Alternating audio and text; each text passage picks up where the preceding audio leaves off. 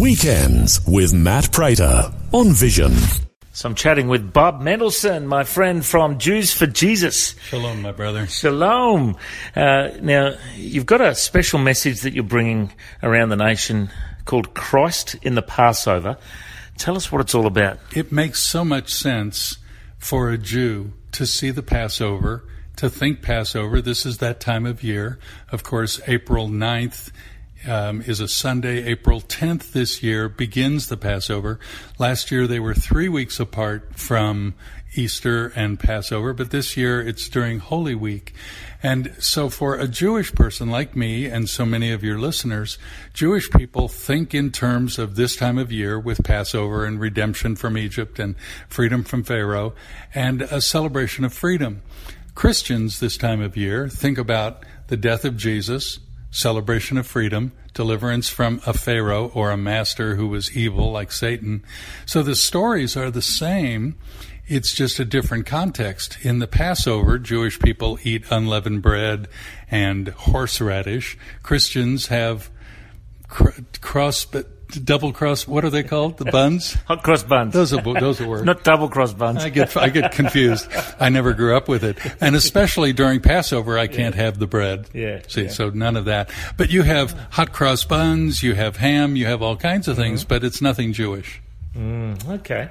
Now, a lot of people, I actually was just talking to a guy from a homeless shelter last night, and I said, why don't you come in here, Bob, from Jews for Jesus? And he goes, yeah, I don't really get the whole thing with Judaism and Christianity. Can you explain it to me?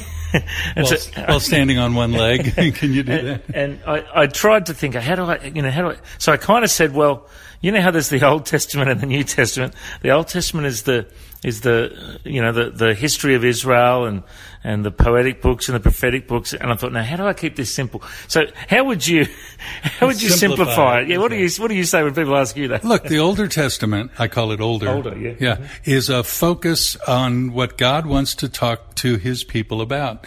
And so it's how we're supposed to get along with one another, how we're supposed to get along with him.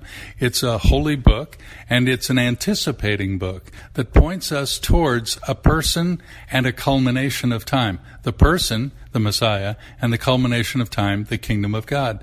The Newer Testament looks back at the person and looks forward to the fulfillment of the culmination of time. So it's one book. Hence I use the terms Older and Newer Testaments to mean one book. And I would say for this one person, while I'm standing on one foot, the Older Testament is looking forward to something that's yet to come. The Newer Testament looks back to the person who came. Wonderful. Absolutely simple description. I'll tell that guy now. I'll say, hey, listen to the radio. Now, the other thing I wanted to just ask you about is, there's a lot of Christians who are researching more about the Hebrew roots of a Christian faith, and they're starting to celebrate the festivals and the feasts and actually, focus on them a lot. And I think it's great because they're in the Bible, and it's good to understand, the history and tradition. But some probably focus on it in an unhealthy way, if you know what I'm saying. So what are your thoughts on, as a believer, how much should we acknowledge the feasts and the festivals, and should we practice them? What are your thoughts on that? There's nothing wrong with recognizing the appointments of the Lord. That's what they're called, appointments. And look, if Malcolm Turnbull sent you an email and said, I'd like you to come to Canberra, you wouldn't say, yeah, I'm a little busy that day. You'd say, the appointment is set, I'm coming. And you'd move, hell and high water to get there. I mean, that's how it works. So God says in Leviticus 23, these are the appointed feasts. That's the King James. But the Hebrew is, these are the appointments.